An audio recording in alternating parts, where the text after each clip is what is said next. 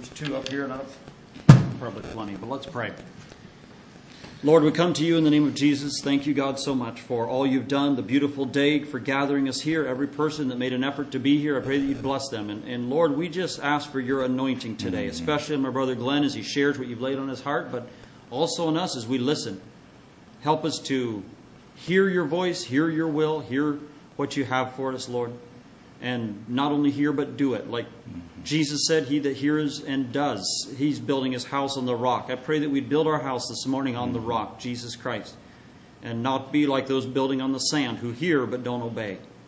Lord, just guide us this morning. Help us to be drawn to you. In Jesus' name, amen. Father, we just pray right now, Lord, I just pray for the spirit of and the gift of speaking in tongues this morning, Lord. Lord, may we speak your language here this morning. Lord, I pray that you would, you are the God who fills when we feel empty. You are the God who strengthens when we are weak. You are the God who goes before. You are the God who splits the water as the children of Israel went through the water. And you are the God who opened the graves of your Son and now lives on high. So I just pray that you would empower us this morning. And Lord, that you would empower each one who calls the name of Jesus upon the name of Jesus this morning. Amen. And we just thank you for what you will do here this morning. In Jesus' name we pray. Amen. Thank you, Brother Roger. When you take stress relief steel, and some of you are not in the steel industry like I am, but when you stress relief steel, you heat treat it, or they call it stress relieve it. They put it in a furnace, and they put all the molecules back in line. You can take this massive piece of steel that would, a lot of times when you weld beside steel, a lot of times the weld will not break, but it will break beside the steel. Beside the weld. The steel will. And so they put it in this furnace, they heat it up to X, Y, D degrees, and then they cool it down in different increments. And it's a process. It's not just put it in the furnace and we feel good about ourselves and it's all good. So they heat it up in certain increments, and then they cool it back down, and then it puts all the molecules of the steel back in line. So they're all ready. So when you weld, it changes the molecule of the steel, right?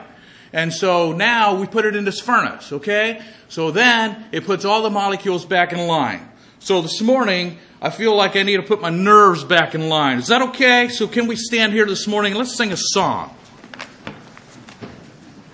And so this song we're going to sing, turn to 189.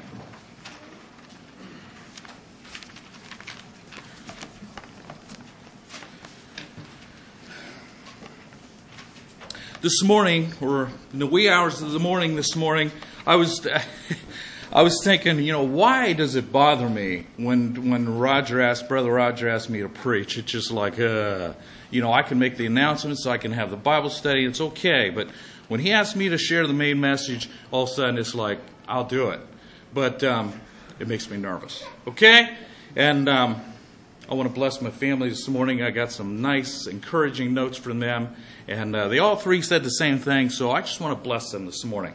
But let's sing this song as we worship God. This is the same tune as Come Thou Almighty King. So let's sing this song to God, and let's sing it like we mean it, okay? That we're going to worship the Lord here this morning. Glory to God on high. Let heaven and earth reply. Praise ye his name. His love and grace adore with all our sorrows book. Sing will forevermore. Worthy the Lamb.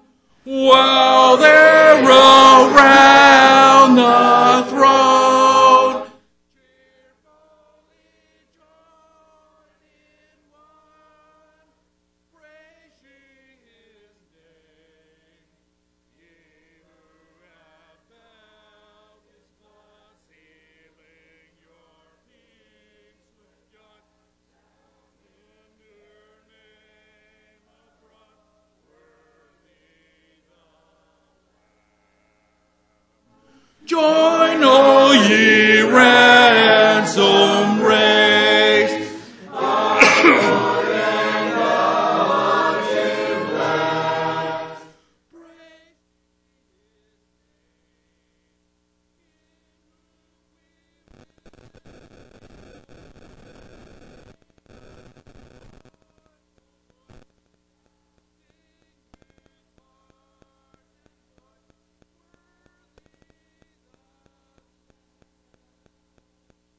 Soon will we change our place, yet will we never cease praising His name.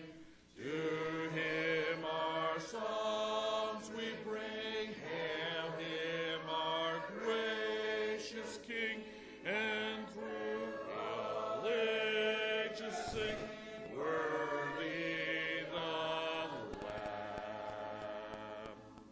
Amen. You may be seated. Okay, so I went back in my notes and I seen it was June the 30th that I spoke last, and I would like to ask, does anybody know what I spoke on? Anybody? Sam, do you know? Well, didn't do a very good job. Timothy, do you know? Do you remember? George? Abe? Nobody? Benjamin? Oh, okay, what's the pre-sermon about? Forgot. You forgot. Okay, Brother Roger, do you know? Nope. Oh. Jesus. Amen. Yes? Well, I didn't forget. I was up in Washington this past week and I was thinking about, I'm going to ask them, did I do a good enough job? What's that? About a foundation. Sears Tower. Yes, that's right. Very good. Okay, so what was the spiritual lesson? You need to have a good foundation. Why do you need to have a good foundation? I should have went to the seminar, with that thingamajig at the Halls of Internet over here, to learn how to be a good teacher. I said, Brother Rogers is a way better teacher than I am, and I enjoy your teaching thought process. Okay, so what about a good foundation? Why do you need one? So when the storms of life blow. Okay, so when the storms of life blow. So this morning I thought, my topic was not on a poor foundation. Maybe we should have started there and it ended up with a good foundation. But you know what? Sometimes we do things backwards. And so this morning we're going to talk about having a poor foundation. We're going to look at 3 individuals in Scripture that had a poor foundation, but we're going to end on a positive note. Is that okay? And we will try to leave out on time. But first of all, I would like to have you turn with your Bible with me, and we're going to read out of Matthew chapter 6 on a little pre-sermon. And I was talking to an elderly person, and they were a bit discouraged, and this is what they told me. I sat down with them, and I just sat down there and listened. Can you believe that? I actually sat down and just listened to what they had to tell me. And this is what they told me. And they said, I get a lot of strength from these verses. And this is what they told me. And they just quoted this prayer, the Lord's Prayer. Okay? Matthew chapter 6, starting at verse 9. And we're going to read, and we're just going to make a few comments. And this is the prayer that Jesus told us how to pray. He said, pray, he said, after this manner, our Father which art in heaven, hallowed be thy name. And this individual said, that is just a blessing to them. It says, our Father which is in heaven, our Father. Just try to grasp who God is, our Father which is in heaven. And hallowed be thy name. There is nobody higher, which I'm thankful there's nobody higher than God that can make the decisions that He makes. And I'm glad that I don't have to make the decision He makes. He is in heaven, and and they were saying, our Father which is in heaven, hallowed be thy name. To honor, to glorify God, which we sang this morning about glorifying God. Thy kingdom come, thy will be done on earth. What? As it is in heaven. So is God's will being done on earth as it is in heaven? And that blessed me. And then it's verse 11 says like this: give us our daily bread. Give us our daily bread. every day, every moment, to give our daily bread. You know, sometimes living in America, if we don't have it, we're going to the store. But you know what? Things may change for us in America someday. And I believe they're going to. And we are going to be, maybe we will be on our knees before God. Where's our daily bread? I think, you know what bothers me sometimes? I see people, they sit before a big platter of food, and they just start forking in it wholesale. You know, never bowing the knee, never bowing their head, and saying, thank you, Jesus. And I have practice, I try to put it in practice. Me and my little son were up in Central Washington, and I decided, you know what, I don't care who's watching, I don't care who these people are, it really don't matter to me. We were going to bow our head, and we are going to say an audible prayer. We joined hands and we just prayed, thanking God. I really didn't care who was watching. It really don't matter, because sometimes we are more concerned about who is watching than God himself is watching what we're doing and what we're doing. Okay, so here, get this and get this good. It says, forgive us our debts as we forgive our debtors. Are we willing to forgive, or do we want God to forgive us as much as we forgive other people? You think about that. Okay? And verse 13 says, lead us not to temptation, but deliver us from evil. For thine is the kingdom and the power and the glory forever. Amen. Just think about the power in that prayer. And that's what really blessed me. Okay. So enough of that. And there's so much more we could say. So this morning, we're going to turn to Luke 6. We're going to start there. I have quite a few, some reading this morning we're going to do. I just think it's we need to read from the Word of God. Let's see what Jesus has to say to us. So Luke 6, let's plow in here about verse 46. And this was even talked about here this morning. And why call me Lord and Lord? Why do you call me Lord, Lord, and do not the things which I say? Whosoever cometh to me and heareth my sayings and doeth them, I will show to whom he is like. He is like a man which built an house and dig deep and laid a foundation on the rock. And when the flood arose, the stream beat heavily upon the house and could not shake it, for it was founded upon the rock. But he that heareth and doeth not is like a man that without a foundation built an house upon the earth, against which the stream did beat heavily, and immediately it fell, and the ruin of the house was great. So, is your house built upon a rock? What did we say about the Sears Tower? I think it's amazing how they built this thing. They have these huge concrete things that the tower is fastened to, that is holding this tower in place. And you know what? They have these huge concrete things, round pillar things that they put down into the earth, 100 feet down into bedrock, and it holds that tower there. And when the wind blows and the snow flies, you know what? And the rain comes down, that tower is standing there. You know, at the top, how much should we say it moves? It moves however much, but you know what? It's still there. And you know, there's many times that people, we are not founded upon the rock of Jesus Christ, and when the wind blows, they lose out. And that, to me, is very sad to me. When people are not around, and you know, we're like this house that's on the sand. So, you know, this morning we're going to talk about some of that stuff. You know, are we grounded upon it? And so the questions I have, a few questions here. Young people and older people alike here. What militates against the building of a strong foundation? What militates against? You know what militate means? What chops away at the truth? What chops away at the foundation of your life? What militates against of building a strong foundation? And so we're just going to talk about some of those things. Let's turn to Matthew 7. Matthew 7. This is part of the Sermon on the Mount, Matthew 7. And it reads like this.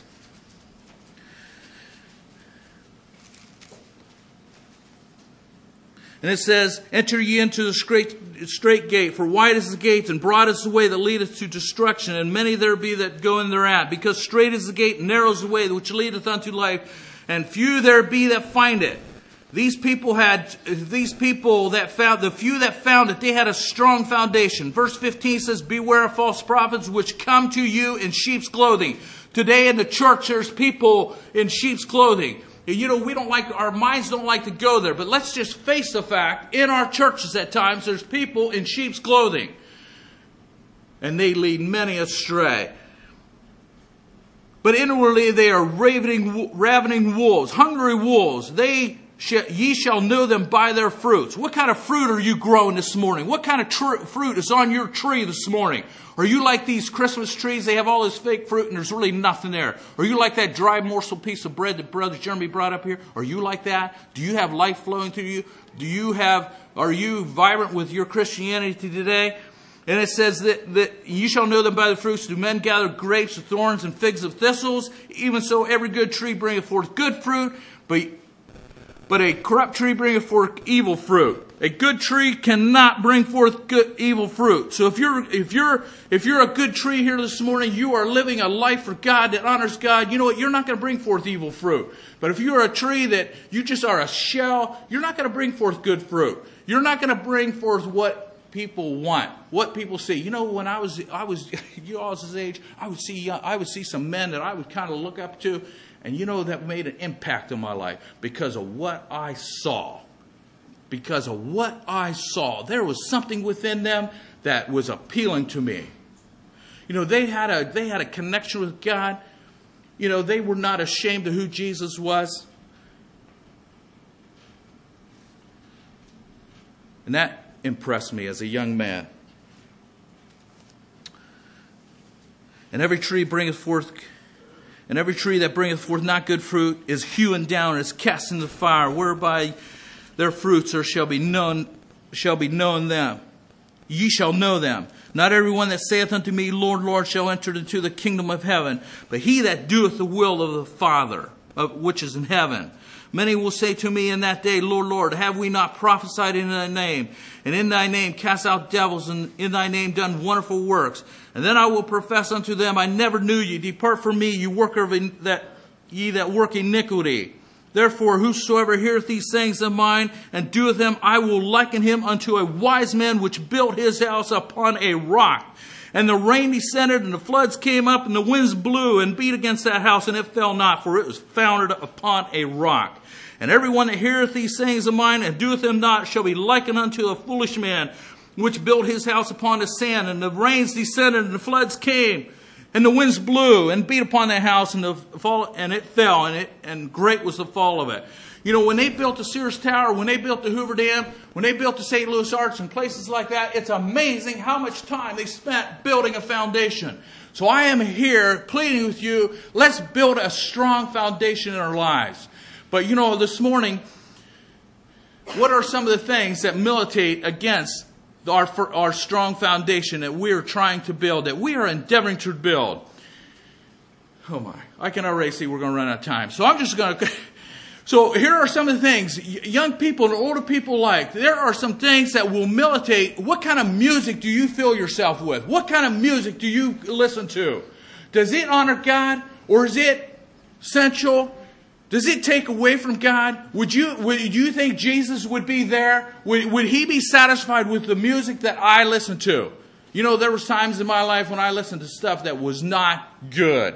It did not honor God. Here's another one, electronics. How much does electronics in my day control me? With all the electronics that we have in our day, what does it control you? I told one of my children, I said, throw your phone away. Do not allow that stupid thing to control you. You control it. And I told this story here before, and I'm going to say it again. You know, there's people that most of the time I carry my phone on vibrate. And one time it was there buzzing away, and the man says, hey, he said, you need to get that. No, I'm talking to you.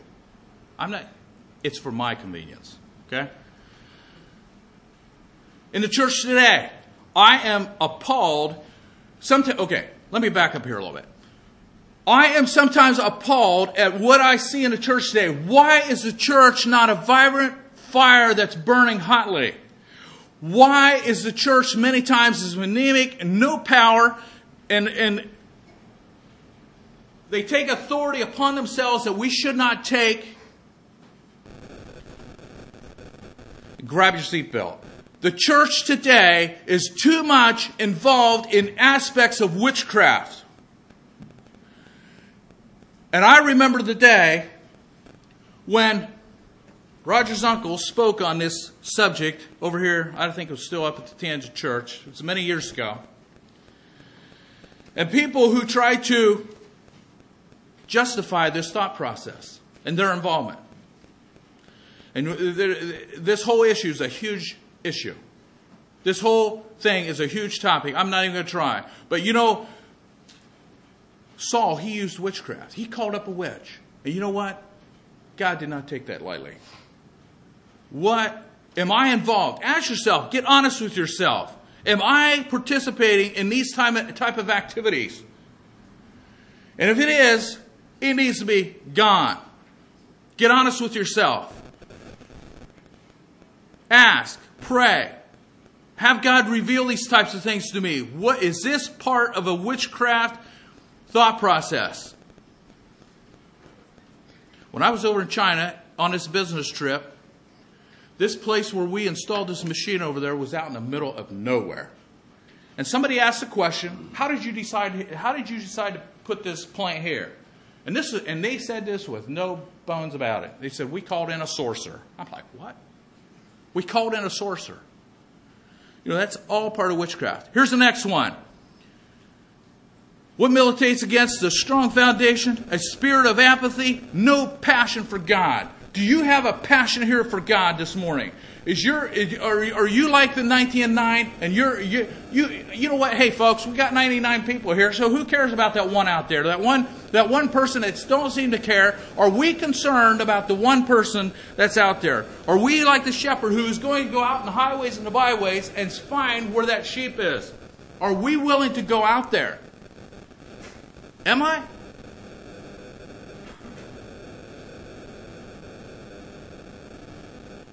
The other day, I had a phone call,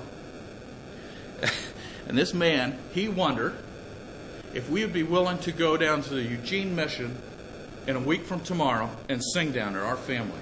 I'm like, I've been down there many times when we were at our former congregation in Brownsville, and I remember well. And I didn't really like going down there. And now here we are, years later, and we've been asked to go down there and wonder if we would help sing. Like, Eugene Mission? And I was trying to rack my brain of every excuse I could use so I wouldn't have to go down there. The place stinks, and those people are just, in my mind, have wasted many years. There's tons of talent that down there is just wasting and rotting away. And I can just think of all these people. It's just a disgusting spectacle to me. But then I have to remember, what did God say? How does God feel about those people? Didn't we sing that song, Amazing Grace, that saved a perfect, nice, shined out person? A wretch like me. And you know what? There am I, but by the grace of God. Those people have a soul that will spend eternity somewhere. Do I have a passion? Does my heart beat? Does my heart cry have the same that God's has? What would Jesus say to me today? Or do I have, we'll talk about a little bit about this, do I have an elder brother mentality in the prodigal son story? Let's look into that. In Luke 15, this is a story of the prodigal son. And this story has been read many times. This parable has been talked about many times. And I am not going to tell you nothing. I was going to read it, but we don't have time to read all this. But here we find the prodigal son. You know, here he had these things that took him down. I'm not going to read this for the sake of time. But here he had these things that militated against his foundation. Number 1, in verse 12, it says, and the younger of them said to his father, Father, give me the portion, give me my share of the goods that falleth to me. And he divided unto them his living. So he was selfish. Being selfish militates against a strong foundation. You know, our self-will, it's about me. It's not about God, it's about me. In verse 13, he said, and not many days after, the younger son gathered all together and took his journey into a far country, and there wasted his substance. He was selfish. He was all about himself. He did not think about how his dad felt, his brother at home, and all those, and let alone his mom. And, you know, it was about himself. So he separated himself. I'll go into a far country. And we'll talk about another man who went into a far country. And you know what? Anyway. It was not good. It was not good. And there he wasted his substance. In verse 14 it says, and there came a mighty famine. And he began to be in want. He had nothing. There became this famine. You know what? How many times did God have to pursue you with a famine? You know what? Until we came to the end of ourselves. And you know what? I pray that God would send a famine after us. Those who do not know Jesus, he would send a famine into their lives. He was, this prodigal, he was spiritually and morally bankrupt. You know, how many times have we have people in our congregations, in our churches, in our Anabaptist settings, we sit there all nicely, and yet we're spiritually and morally bankrupt. And then we wander around, why are our churches powerless? Why don't we have power? It's because we are no better than this prodigal son. It's easy for us to look down our nose and feel all sanctified about ourselves and say, you know what, we got it together. You know what, that is the spirit of the elder son. Okay, verse 15. He was train wrecked. He had dire circumstances. He had his back against the wall. In verse 15 it also talks about, let's just read that. How can we do this without reading what Jesus has to say here? And he went and joined himself to a citizen of that country. He sent him into his fields with his feed the hogs, feed the swine. You know, the prodigal son, he took his own way. He went into a far country, but you know what? His whole life was going zoop. And you know, he ended up in the pig pen. And how many times do we end up in a pig pen? You know, we're going to talk about Jonah this morning. You know what? He jumped on a boat and he went down into the boat and slept. But you know what? He ended up in the whale's belly. So how many times does God send a severe famine after us? You know, it all ends at the same place. It ends up in the pig pen. It ends up in the whale's belly. You don't want to go there. These things that militate against a strong foundation that you are going to build in your life with the help of Jesus Christ himself. Let God be that rock to you. Is there hope for me to build a strong foundation? Can I build a strong foundation? You know, verse 17 talks about like this. And when he came to himself, he finally said, I had enough. I had enough. You know, there's servants in my father's house have way more than I do. And here I am, in the hog pen, feeding these crazy hogs. And there's servants at my father's house and they're eating, they're having steak every day. And here I am, feeding these hogs. And he said, the Bible says that he longed to eat the husk of that the hogs are eating. And I ask you this morning, how many times have we as Christian people have eating the husk of the swine? When we could be defiling the Word of God. You know, I just want to bless Caleb here this morning. He finally downloaded his Bluetooth Bible app, or whatever you call this thing, the Blue Letter. Let's get that straight. And you know, it's so nice. You know, I could put it on voice and it'll read to me. You know. God bless you. In verse 18, it reads like this, and I will arise. So he made a decision. I will arise. I had enough of this. I had enough of the hog swine. I had enough of this business. I will arise and go to my Father. And how many times do we need to rise and go to our Father? All my insecurities, all my shattered nerves, go to my Father and say, here we are. This is who I am. You know what? You might as well tell him who you are because he already knows you. He already knows that your life is shattered. He already knows all your insecurities. He knows that you have all these problems. So you might as well tell him. And many times we as people, we like to keep it all sanctified to ourselves. We don't want to share it to know it. And you know what? The devil loves darkness. But you know what? If we go tell God, you know, this is who I am. This is who I am. I have all these insecurities. I'm scared. I have these fears.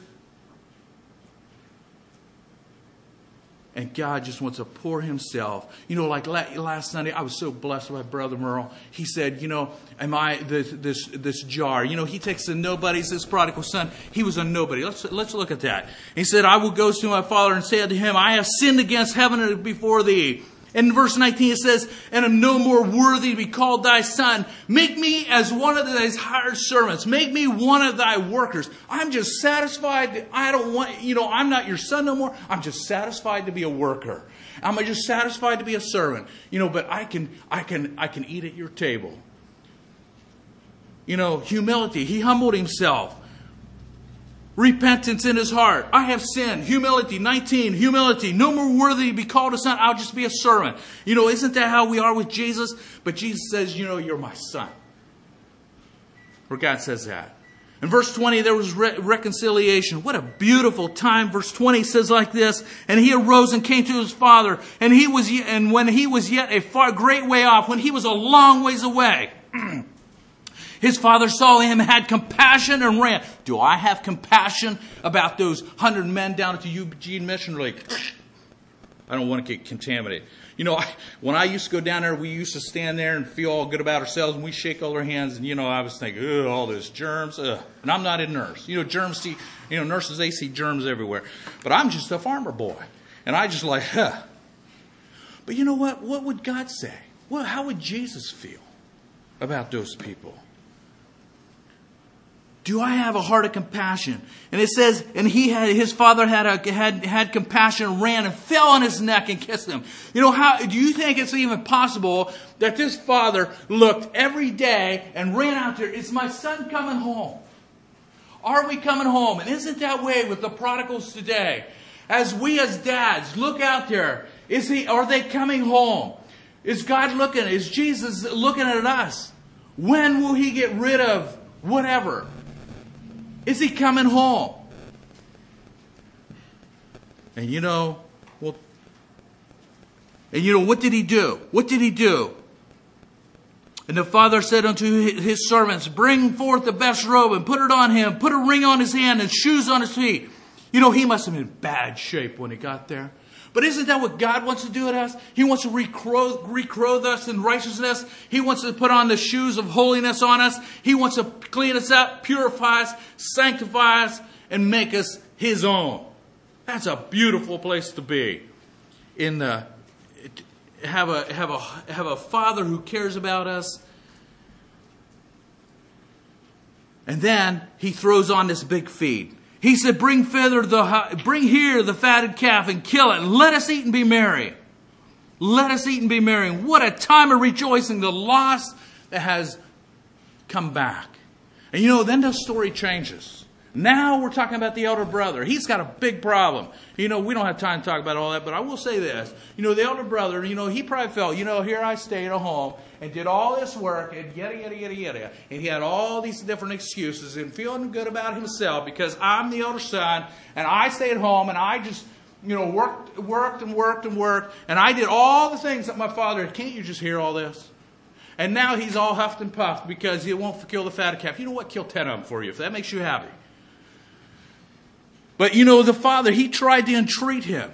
The elder son, he said, this, he wouldn't even come to the feast. He wouldn't even come for the steak. He wouldn't come.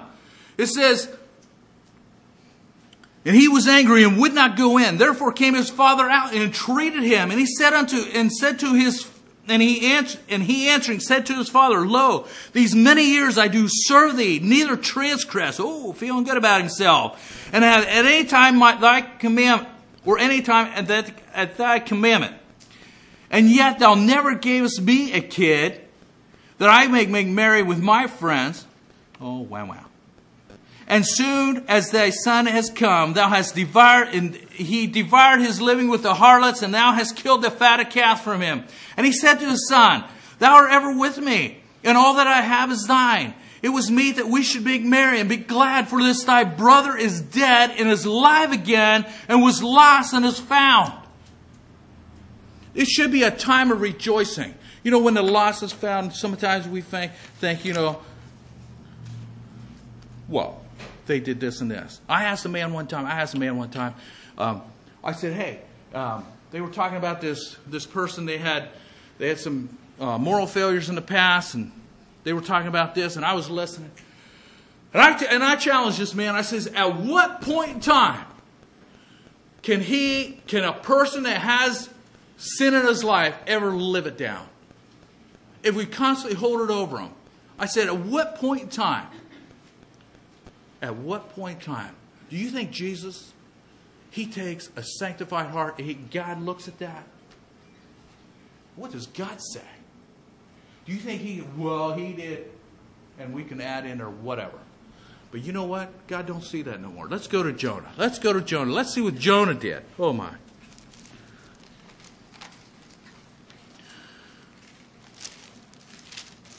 Jonah 1.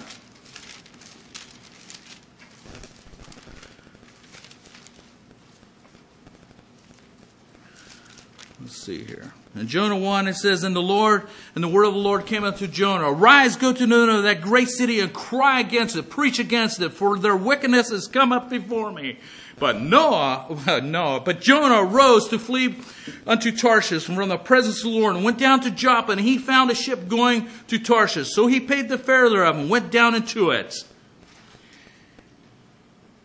to go with them unto Tarshish from the presence of the Lord. And the Lord sent out a great wind into the sea, and there were the mighty tempests of the sea, so that the ship was like to be broken. You know, do you think the ship would ever have been broken? I think it just rattled that ship. It rattled those unsaved sailors.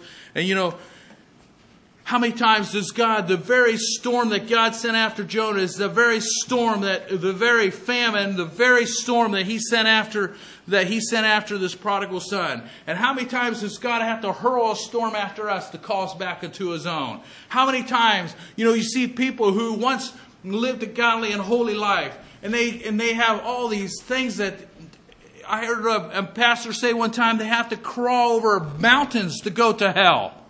And yet they'll go. God is constant, and those storms that storm that he sent after Jonah was God's mercy upon him.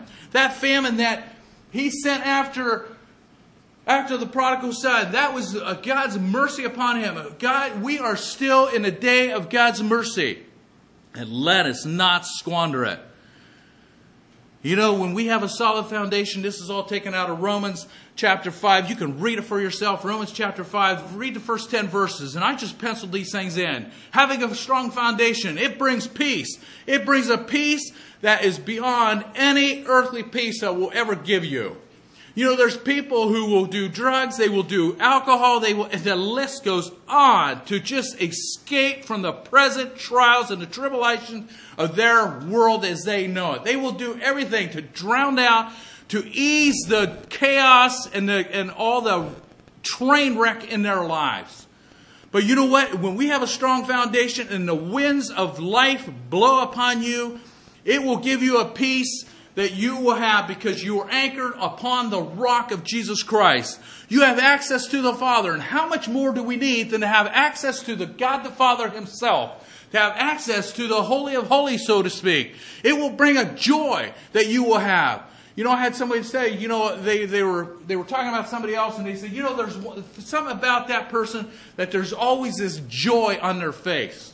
There's always this joy. It's because I happen to know that person, and it's because they have Jesus. We will have glory in tribulation. There's tribulation that come into our lives. Maybe it's sickness, maybe it's this, maybe it's that. But somehow can we find a way through that serving God with a spirit that fills us with joy. There's things that happen to us. It brings us sadness. But there's this anchor that we have. The wheels aren't falling off the wagon, so to speak, because we have a God who cares and is interested in us. We have a patience. There's a patience that we have. It talks about patience. It talks about experience. We have a hope. And we have the love of God in our hearts. Now there's a man I want to talk to you about. We got 5 minutes left. There's a man back in Genesis chapter 45. At the end of Genesis, there's a man who we want to talk about. And here's where we want to talk about. We want to end on a positive note right now. And we have 5 minutes left. And here we find this man, Joseph. He is one of my favorite characters in the Bible. Joseph. A man who had an anchor. He had 11 other brothers that were just rotten to the core. And here, this Joseph, he got You know, it's easy for me to say, well, Joseph, why didn't you just shut up? Why didn't you just be quiet? Why did you have to tell him these dreams? You went down yourself in a big jam. Now you're flaunting this stuff that you're going to have these people bound down before you. Why didn't you just say, hey, just be quiet? But that's not what he did. He shared these dreams, and his brothers, boy, did they come up for air. You know, there's no way we're bound to knee before this guy. I mean, he's the youngest, almost basically youngest. We're not bound to knee before this guy. And we're not doing all this stuff. We'll just fix that problem. But you know what? God is so much higher and so much wiser and so much mightier. God says, you watch this. You know, do you think God was on his throne? Whoa, these guys are... What are they doing with my son? What are they doing with this man who I plan on redeeming Israel? My people, the Jews, the Jewish people. How's this all going to work? God said, that's okay. That's okay. But you know one of the things I admire about Joseph? You know, he was sold down there in Egypt. He was kicked around down there. And then to top it off, you know, then the king of the house, I don't know, the pharaoh of the house, so to speak, his wife, she tried to entice him. He says, no. He says, you know, I have everything is in my domain, so to speak. I'm just telling you the story in my words. Everything in the domain of this kingdom is mine. It's given to me, except you. And I am not to touch it. I will not touch it because I serve a God that is in heaven. She tried and she tried. And finally, she made a launch for him. He ran. He left some of his clothes there. He ran. And she fabricated. Must have been a beautiful fabricator. She fabricated this beautiful story. And you know what? He found himself sitting in jail. Can you imagine? Now, if you were there, it's easy to see. It's easy for me and you to read this story and say, oh, I would have done the same thing. Really? Really? I want to challenge you this morning. Joseph did not know the end of the story. And Joseph, he sat down in that jail because what he did was right and good. Because he was watching, he wasn't so concerned about who was 6 foot high and watching him. He was watching because he served a God that saw him and that was taking notes. How is this, my son, going to work out? How is he going to play this out? And he was willing to take a chance to do what's right and found himself in jail. Now, I would have easily found myself, poor me, you know, I'm sitting down here in jail because I'm trying to do what was right and God has forgotten me. My brothers have kicked me out. Nobody knows that I'm alive and my circumstances are above. I think God himself can even fix. But Joseph didn't do that. Joseph didn't do that. He went down there and pretty soon he had dominion over the jail. He rose in power, so to speak, in a jail as much as you can. And what do you know? Here comes the butler and the baker. Oh my, they messed up. They got thrown in jail. They had these dreams. Joseph transferred these dreams for them, interpreted them for them. And you know, here we find Joseph. And he told the one, he said, when you go back, you remember me. It was 2 years. And you know, and now the king, he had a dream. And you know, he was willing to take a chance. He said, oh yes, this butler or baker, whoever made it alive. So, oh yes, there was this guy in jail. Down there when I was down there. And he related his dream. Call him up. They cleaned him up. Brought him before the king. Brought him before Pharaoh. And he told him. And you know, he went from the lowest of the lowest. He was a piece of broken potter. That broken jug we were talking about last Saturday that he talked about. And God exalted him to the highest place in the kingdom. Now all of a sudden he's the ruler. And now, what do we find? Let's look at chapter 45, 1 through 5. And here we are. And so here comes this mighty famine, just exactly the way Joseph said. And Joseph told the Pharaoh, he said, you put in place somebody that's going to take care of these goods for you. And he said, who is there a better place than you yourself? Now here we are, the famine, we're 2 years into the famine. And now here we are in chapter 45. And Joseph could not refrain himself that his brothers were coming because they found there was corn down there. So now the family's coming down there. In chapter 45, verse 1, it says, and then Joseph could not refrain himself before them all that stood by him, and he cried, cause every man to go out from me. And there stood no man with him, while Joseph made himself known unto his brother. Genesis chapter 45, verse 1. And he wept aloud, and the Egyptians of the house of Pharaoh heard. And Joseph said unto his brother, I am Joseph. I am Joseph, doth my father yet live? He wanted to know, is my dad still alive? And his brethren could not answer, and they were troubled at his presence. And Joseph said unto his brethren, come near to me. I pray you. And they came near. And he said, I am Joseph, your brother, whom ye sold in Egypt. Now therefore be not grieved nor angry with yourselves that ye sold me hither. And this is a beautiful spirit of Joseph that I much enjoy. And it says like this, for God did send me before you to preserve life. What a beautiful experience. Where Joseph, he could have been angry. He could have been, ugh. And I would like to plead with you this morning, as Joseph sent his brothers out, in verse 24 of chapter 45 it says, and he sent his brothers away. And he said unto them, see that ye fall not out by the way. Do not be angry with yourselves. Do not fight and bicker and wonder whose problem it is or whose fault it is. Do not fall out by the wayside. What a beautiful spirit, amazing spirit of Christ. Do I have that aroma coming out of me? And am I just hacked off with life? Sometimes you just feel these people, they're just like, ugh. And you know what? I don't like to be around people like that. I just like to be around people who have this aroma of Christ that you just want to be with. Because you know what? You just see Jesus. I like to be with people like that. And there's sometimes people, they have all kinds of adverse circumstances come their way. And yet they have this beautiful spirit. That is what I want to be like. I like watching people like that. I like to be with people like that. Not somebody that's all turned off with life. In chapter 49, it is time to close, but chapter 49. And here we see, as Israel, as Jacob has given a blessing upon his children, and some of these blessings, you read about some of these blessings that he has given to his children, they're not so good. I'm like, whoa, I'm glad I'm not that. I would like to be the Joseph. I would like to be the verse 22, and it says like this, Joseph is a fruitful bough, even a fruitful bough by the well, whose branches overrun the wall. Am I that fruitful bough? Am I that one that is by the well? You know what? When life dishes out bad things to you, so to speak, are you like that? I have to think about it. Sometimes when you go through a parking lot, I was up in Central Washington this past week, up there in Moses Lake area, and it is dry. If it don't have water, it don't grow. But as I was out there in this dry dirt, here I seen like green leaves. I seen life growing up, and I'm like, how in the world? Are you like that water? Are you like that plant by the well? That's exactly what it was. He's this fruitful bough.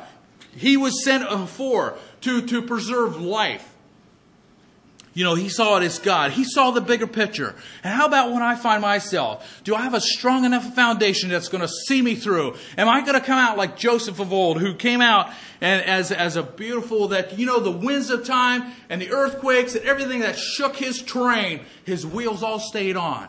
He was that fruitful bough. He had a message for the people. It's not you. It was God. Can I do that? Can I do that? Am I willing to go there? Well, that's a stretch. And then in chapter 50, verses, let's go to these. Then now all of a sudden the father died, and now these other brothers, they were all concerned and they were all disturbed. And they said, now Joseph will read in verse 15, chapter 50. In verse 15 he says, now certainly he will requite us. Now certainly he will retaliate all the evil which we did unto him. And they even sent a messenger to him saying, hey, go before Joseph and I pray thee now, the trespass of thy brethren, their sin, and for they did unto the evil. And now we pray thee, forgive the trespass of thy servants of the God of thy father. And Joseph, when he heard this, he wept. These brothers are not getting it. They are not getting it. They don't understand that God sent me before them. They don't get it. And his brother also went, and his brethren fell down before his face. And they said, behold, we be thy servants. And verse 19 says, and Joseph said unto them, fear not, for am I in the place of God? He's asking this question. Verse 20 says, be as for you. Ye thought evil against me. He's saying, you thought evil against me. But God meant it unto good to bring to pass as it is this day to save much people alive. What a beautiful story. And am I building a foundation to save much people alive? We aren't here to just do our jobs and just do our thing. You know what?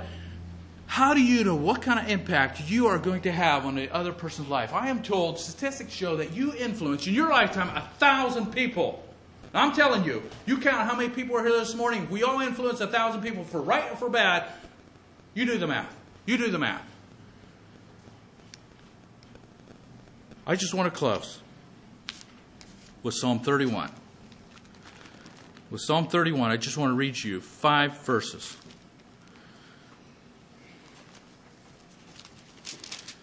5 verses in Psalm 31. And I would just like to read this to you. And I want you to put yourself in the psalmist David's place. In thee, O Lord, do I put my trust. Let me never be ashamed. Deliver me in thy righteousness. Bow down thine ear to me. Deliver me speedily, for thou art my strong rock. For an house of defense to save me. For thou art my rock and my fortress.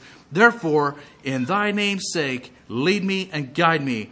Pull me out of the net that they have laid privately for me. For thou art my strength. Into thine hand I commit my spirit.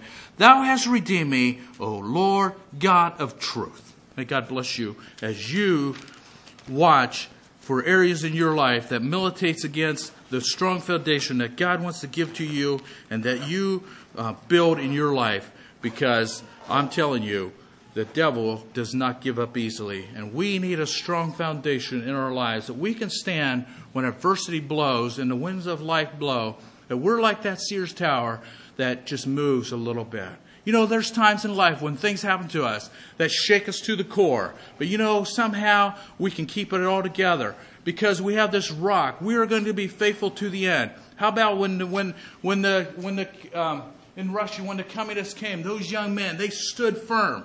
You know, how would it be with you young men today if the Nazis would come or if the communists would come? Would you be willing to stand? Would you be willing to, back in the 1500s when they burned people at the stake right, left, center, would we be solid and say, you know what, we will not bend the knee? You ask yourself. It's good to ask even myself, am I willing to stand strong when life is not going my way? Or am I going to be like many who are going to bow the knee? Or am I going to be like Shadrach, Meshach, and Abednego of old, who, you know what, it really don't matter. Throw us in that furnace. But I'm not bowing the knee to that thing. That idol is not the God of heaven. I am not going to bow the knee. We are not going to bow the knee. We don't really care. We'll lose our life. We would rather burn than bow the knee to a God that does not hear. You know, the God was a small g. You know, we serve a mighty God. And you know, I get blessed many times when I read that story of Shadrach, Meshach, and Abednego who stood strong in the test of their faith. What about Jesus himself in Matthew 4? You know, he comes out of the 40 days of fasting. And now Satan takes him up and he throws all these temptations for him. But you know what? He just wanted a little bit of worship. Just bow the knee before me. I just want a little bit of worship from you. Jesus said, no, depart from me. I want nothing to do with it. But you know what? We serve a God who will keep us strong. And with his power and with his help, build a strong foundation. Brother Roger.